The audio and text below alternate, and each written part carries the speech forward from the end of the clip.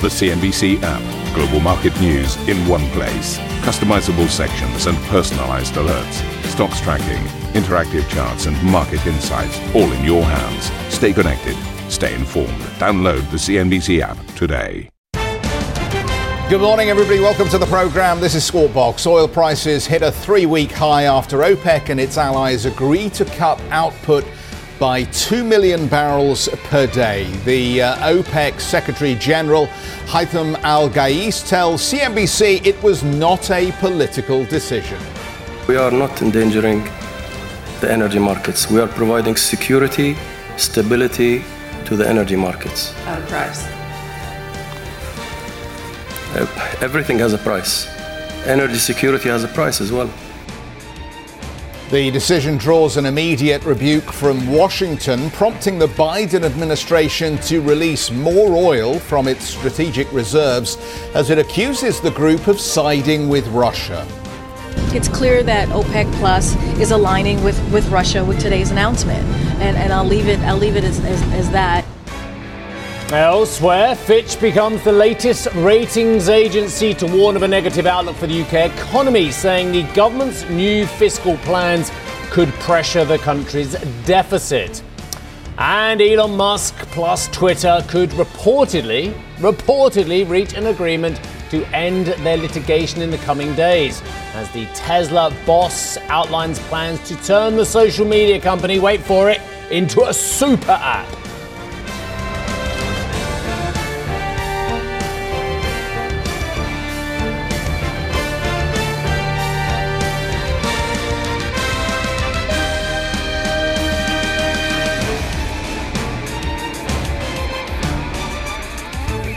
How are you? Very well, thank you. How are you? I'm very well indeed. I'm just still thinking, what is a super app? What's a super app? I don't know. It's bigger than a normal app, I guess. It's a really big app. Or it has many more functions. I mean, I think... It's a $44 billion super app. I think Arjun did a pretty good job of describing Pretty good. He did a brilliant job. Arjun is our technical reporter, of course, and you will have watched yesterday's programme, I assume. Come out and fix your computer he talked as well. about how ultimately this super app would try to replicate some of the Chinese apps that we've seen that are not only for communication, but also have some kind of payment system and close censorship from the state. Absolutely. There are all sorts of things, but you can use them for health and monitoring. And for close so on censorship from the state. Yes, absolutely. But that's not the story this morning. This morning, the story is oil. It's all about the oil, Steve. I don't know about super app, super wall from the graphics team. I feel like I should be at a game show. Super. Right, okay, here we go. Brilliant, a wall. Thank you, graphics team. You don't get enough credit for your work you do. It's very good. When you can spell right. No, I'm joking, it's great. OPEC Plus has agreed to, OPEC Plus has agreed to slash oil production by 2 million barrels per day. It marks the group's biggest output cut since the pandemic and is set to push crude prices higher in an already tight market. Well, potentially. OPEC Plus said the move was motivated by rising interest rates and a weaker global economic outlook. However, the supply cut comes in defiance of US lobbying efforts to keep prices low, as the West faces an energy security crisis. Well, Hadley asked the Saudi Energy Minister, His Royal Highness Abdulaziz bin Salman, if the group is capitalizing on Europe and the West's weaker energy position. Show me where is the act of belligerence, period. Secretary General. Your Royal Highness, and back to your question, yes, I did say we have an open door. We have an open door. I'm waiting for someone to knock on that door. That's all I can say. And you're still not getting anyone knocking on that door? Because a lot of folks would say that by this action, by these cuts, you are endangering global energy markets, you are endangering the global economy. What's the response there, sirs? If you permit me, Royal Highness, we are not endangering the energy markets. We are providing security, stability to the energy markets. At a price. Everything has a price. Energy security has a price as well. The OPEC Plus output cut drew ire from the US, which described the decision as short-sighted. President Biden directed the country to release 10 million barrels from its strategic petroleum reserve in the hope of keeping prices at the pump down and to deprive Russia of oil revenue. The UAE's Energy Minister Suhail Al-Masroui said that OPEC's main goal is to keep the market balanced, adding that it has kept prices lower than any other energy source. Europe is more into the gas than it is to not getting enough crude or not enough oil. We will make sure always that we have a balanced market, but and if we have to do more, we will do more. But we have to be proactive, not to bring the market to crash and then takes more time to fix it. Because of this organization, the impact on price to the consumers is the least compared to any form of energy. And the table we showed you explains that. So if you could explain to us how the world is going to deal, or the Europeans going to deal with the gas going 5 times where it used to be, then I think we can have a candid discussion about where is the oil. The decision also cast OPEC members' relationship with Russia into the spotlight at a time when the US and EU are set to impose a price cap on Russian oil exports. The White House Press Secretary Karine Jean-Pierre said the move to cut production and raise prices showed that OPEC countries are siding with Russia. OPEC's decision to cut production's quotas is short-sighted while the global economy is dealing with the continued negative impact of Putin's invasion of Ukraine. It's clear that OPEC Plus is aligning with Russia with today's announcement, and I'll leave it as that. Well, there you hear it. The battle lines are drawn. Well, as you can see over my shoulder, Hadley joins us now, and I'm pretty sure that's Herman Wang standing next to us. So let's get to them both. Good morning, Hadley. Good morning, Stephen. As you heard there, the lines are pretty well drawn, and I don't know that OPEC and its partner Russia were aware of just what they were doing yesterday when it comes to those optics. I want to bring in Herman Wang now to get his sense of this one. I mean, a historic OPEC decision and, frankly, a historic conversation in a sense as well. Yeah, I mean, this is all happening, of course, in the backdrop of a very politically dicey time for the U.S., right? And when you've got this rivalry going on right now between the U.S. and OPEC, the U.S., the Middle East, and all these changing dynamics of the geopolitics. And just ahead of the midterm elections. Just ahead of the midterm elections. Obviously, the last thing the White House wants to see is gasoline prices spike in the weeks leading up to this November congressional election. And so you've seen the White House call this decision by OPEC Plus short-sighted. Now there's a lot of rhetoric about they're exploring potential OPEC legislation. Various bills have been introduced by legislatures. This decision has really poked the eye of the White House and then the U.S. and it's led to a potential worsening of relations between the U.S., which has been a key ally of the Middle East countries, the core Middle East Gulf OPEC members, who are now pivoting over the last couple of years towards Russia, as we've seen. And, there's been a lot of questions about the future of this OPEC Plus agreement. Now they've completely unwound those historic cuts that they've done. What was next for the OPEC Plus, especially with Russia becoming a Western pariah with the invasion of Ukraine? Well, the answer that we heard very clearly yesterday. They're doubling down. They're extending it through 2023. They're going to stick with this strategic alliance. They obviously see a strategic reasons for maintaining these ties with Russia that perhaps go beyond oil, but they're focusing on oil, obviously, in what they're talking about here at OPEC Plus. But there are reasons that they want to stick with Russia. Yeah, Herman, you know these gentlemen as well as I do, perhaps even more, in terms of what they see as important. And they have again and again reiterated to both of us over the years that this is not a political organization, that they are looking very much at the numbers here, the fundamentals. They're very worried about keeping things stable, especially at such a time. But when you think about this a bit more broadly, as you say, the politics, the optics, is it a chance that they're getting it wrong? Because my worry and my fear is, frankly, that you're going to start hearing calls on Capitol Hill that the Saudis are trying to throw an election. Sure. Obviously, as much as you say that they try to keep politics out of their decision, there are clearly geopolitical ramifications, and you saw the statement from the White House, and there's a very strongly worded statement, and you're right, there could be a lot of political rhetoric, especially leading up to that November congressional elections. I suspect that if you're OPEC Plus, you're looking at the calendar and you're seeing that this November election is coming up. They just got to survive a few weeks. and then maybe after that election, that rhetoric dies down a little bit. And we've always seen with this U.S.-Saudi, U.S.-OPEC relationship, there's always a lot of blame game going on both sides, and this is not unique. It's an easy out. Yeah, right. It's not unique to the Biden administration. And then there's always those back channel talks that kind of really set the political scene. But obviously, we are at a position now where those relations are very frosty right now, and this has been a long time coming. The Saudi Arabia and the Gulf partners in OPEC, they've been quite upset with what they see as the U.S. geopolitical positioning over the last few years, going all the way back to Obama. And so this has been a chilling of the relationship. How it goes forward from here, this is all complicated, of course, by you've got the U.S. shale revolution happening in the U.S. and how that U.S.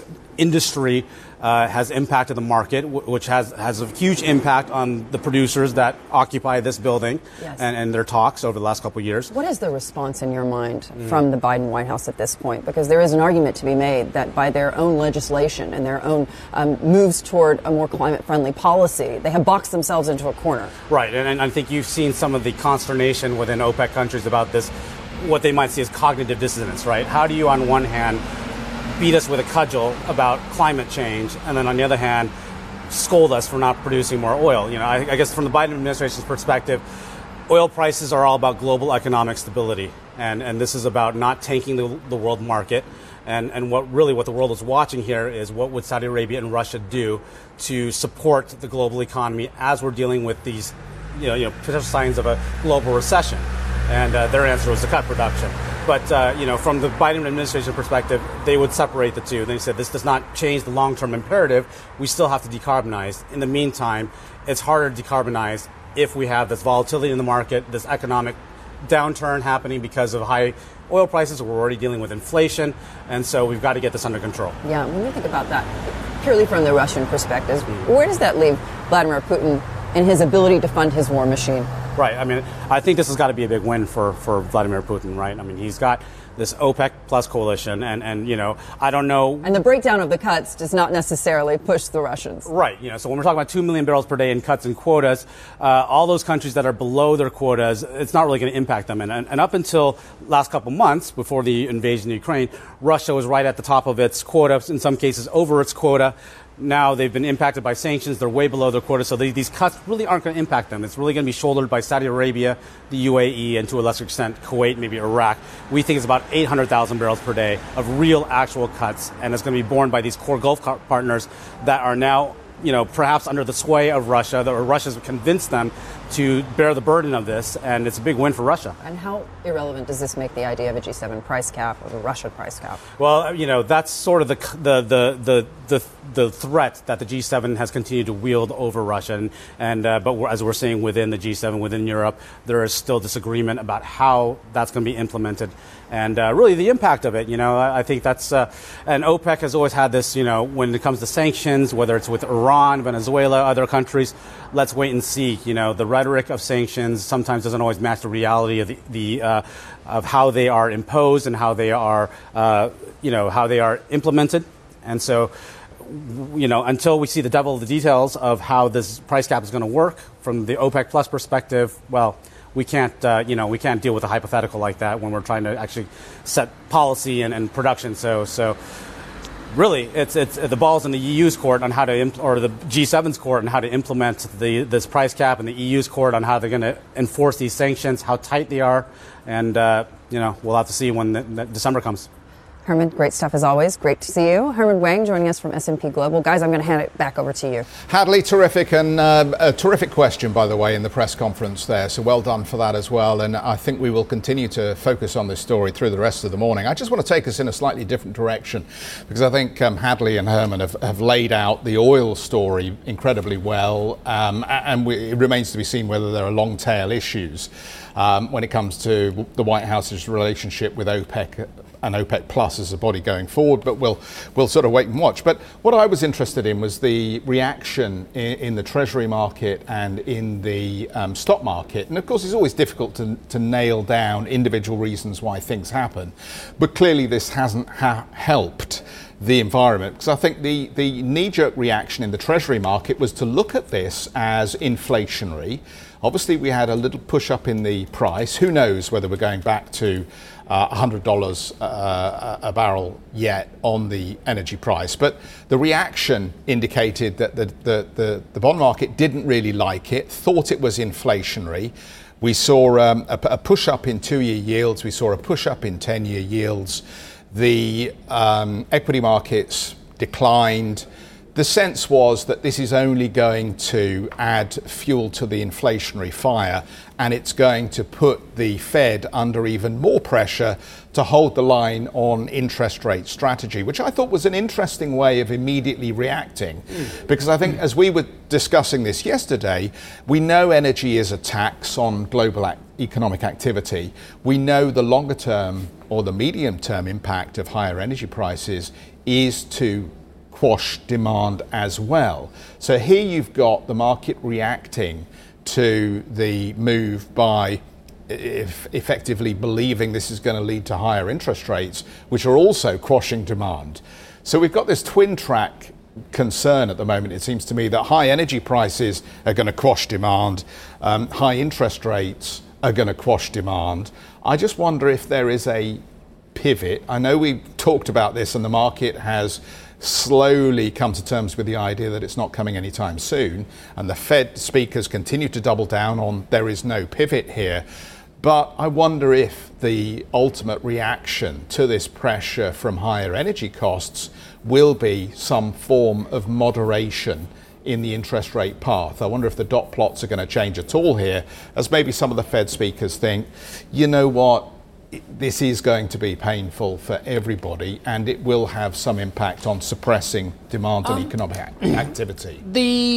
There are huge all of the above, but there are a couple of points that are very interesting. The oil price, the gasoline price that American voters, the Mr. Biden administration are so worried about, let's be brutally honest about it, isn't actually moving that aggressively at the moment. The gasoline price, of course, peaked at over $5 as well, but now the national average, I mean, it is up from, of course, dramatically from the lows we saw of last year, but it is down dramatically from the $5 level for an average gallon of gasoline across the states that we saw at the peak of the crisis. It is $3.83. Now that is up, but we're talking decimals now. We're not talking about those massive moves that we saw back in June. So the volatility of underlying gasoline prices and energy prices that are derived from oil has completely come out of the market from the period early in the year when in March, for instance, the oil price was circa $130 a barrel for Brent as well. Now, yes, there has been a reaction. We are trading circa $93.40, and we have had, without doubt, a big rally off the lows for both WTI and Brent. But the oscillation and indeed the big price moves for derived product aren't happening at the moment. They're just not happening. So you're not getting the extra bang for your buck from these kind of decisions. For instance, I live, as you well know, in the middle of absolutely nowhere, and we don't use gas. We use heating oil. And the heating oil prices are elevated compared with a 5-year average. There is no doubt about it. But they aren't excessive at the moment. And interestingly, they're nowhere near the peaks. In fact, they're probably around about just under half of what they were at the peak of the crisis when we were looking at oil prices near $130 as well. So a lot of product is available at lower price now, whether it's gasoline in the States, whether it's me with my heating oil in the middle of East Sussex as well. So the bang for the buck from these higher moves isn't there necessarily, and it's not coming through into inflationary concerns as well.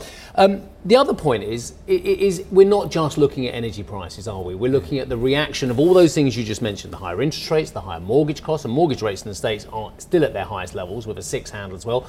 Variable mortgage rates in the United Kingdom now have a 6 handle as well. So devastating for those people who didn't lock in at lower levels, and lower levels were available, and it was there for people to do. We advise people, we're not mortgage advisors, but it was obvious that you couldn't get much cheaper than naught finance money or money pricing off naught. So I think now we need to look ahead to the factors which, all those what you just mentioned, the backward looking indicator, as our economists say, the backward looking indicator is jobs. And yet all of a sudden, what did the market rally 2 days on the back of? Jobs data, on the JOLTS data as well. So I think we've just had another marker yesterday with the ADP number as well, which I thought was very interesting at 208,000 jobs created from an upwardly revised 58,000 in August. But also we've got payroll tomorrow. payroll's back as one of the key factors. If the jobs figures are horrible tomorrow, this market's going to skyrocket, regardless of what the Saudis and the Russians have just done. No, there's a lot to play for, isn't there? This is a huge gamble from OPEC Plus. This is a remarkable gamble, it seems to me, both at a geostrategic level and also at an economic level. But it didn't get the oil price. Yeah. I mean, yes, it's up. Undeniably, it's up from its lows. But it's still only $93, which is, again, I've got a brilliant 12-month chart on my screen now, and I'm sure the producers can do something similar as well, but it's nowhere near the kind of spike levels we've seen at the height of this crisis. Let's move on and talk some more about some of the other energy aspects to this story. The International Energy Agency has warned Europe's energy crisis could be even worse next year as countries drain their stores this winter. Gas storage currently at around 90% of capacity, but the IEA says the high winter demand and Russia's ongoing invasion of Ukraine will make it challenging to refill next spring. European leaders meet tomorrow in Prague to discuss a plan for capping gas prices, although there is concern the measure will make it harder to secure supplies. Well, Russia has said it may cut oil output if Western allies implement a price cap. Russian Deputy Prime Minister Alexander Novak called the plan a, quote, breach of all the market mechanisms. As opposed to OPEC. Absolutely. Hang on a second. Can we just dissect? I know you've got to read. Mr. Novak has been very generous with his time with you and I over the years as well. Yes. We've spoken a lot to him, and he speaks a lot of sense in many ways as well, albeit for a Russian politician. But what can I read your read again? Hang on, what bit of it was it? He said the EU is looking to blah, blah, blah, blah. It's a breach of all market mechanisms. Yep. Well, again, we don't have to be political about this. We don't have to, go all about Russia, Ukraine. We can just say, Mr. Novak, what do you think OPEC Plus is, if that's not a breach of all market mechanisms? Was his tongue firmly in his cheek when he said that? I think it was, and talking out of both sides of your mouth and all those other analogies. Come on. You've got the biggest cartel of all time reinvigorated because Russia has joined it. And he's moaning because the demand side, the consumers, want their own kind of cartel. The EU is looking to match price caps already agreed by G7 nations to withhold insurance, financing and other services to oil cargoes priced above a yet-to-be-determined level. So we've got to take a break. What's coming up, Steve? I don't know. I'll tell you what's coming up. Another ratings agency downgrade. I'm still reeling from Mr. Novak complaining about a demand cartel. Yeah. Another ratings agency, this is about the UK, has lowered its outlook for the UK, citing inconsistencies, we've got a few of them, between fiscal and monetary policies. We'll have more on that next. And is there a podcast? Oh, there definitely is. For more on the output cuts announced by OPEC and its allies, check out the Squawk Box podcast. We'll be right back, everybody.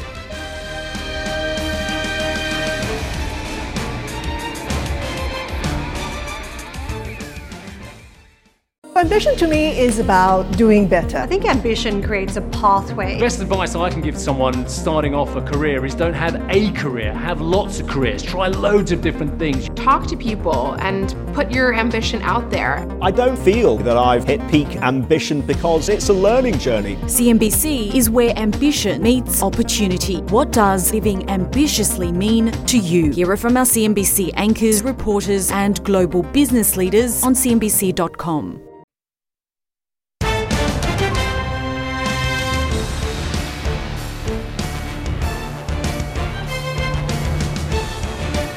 US businesses added 208,000 jobs for the month of September, according to the latest payroll data from ADP. This is the private survey. This was better than the previous month and better than the Dow Jones initial estimate. A big increase in hiring for jobs in trade, transportation and utilities helped to offset some of the weakness being reported in manufacturing and mining.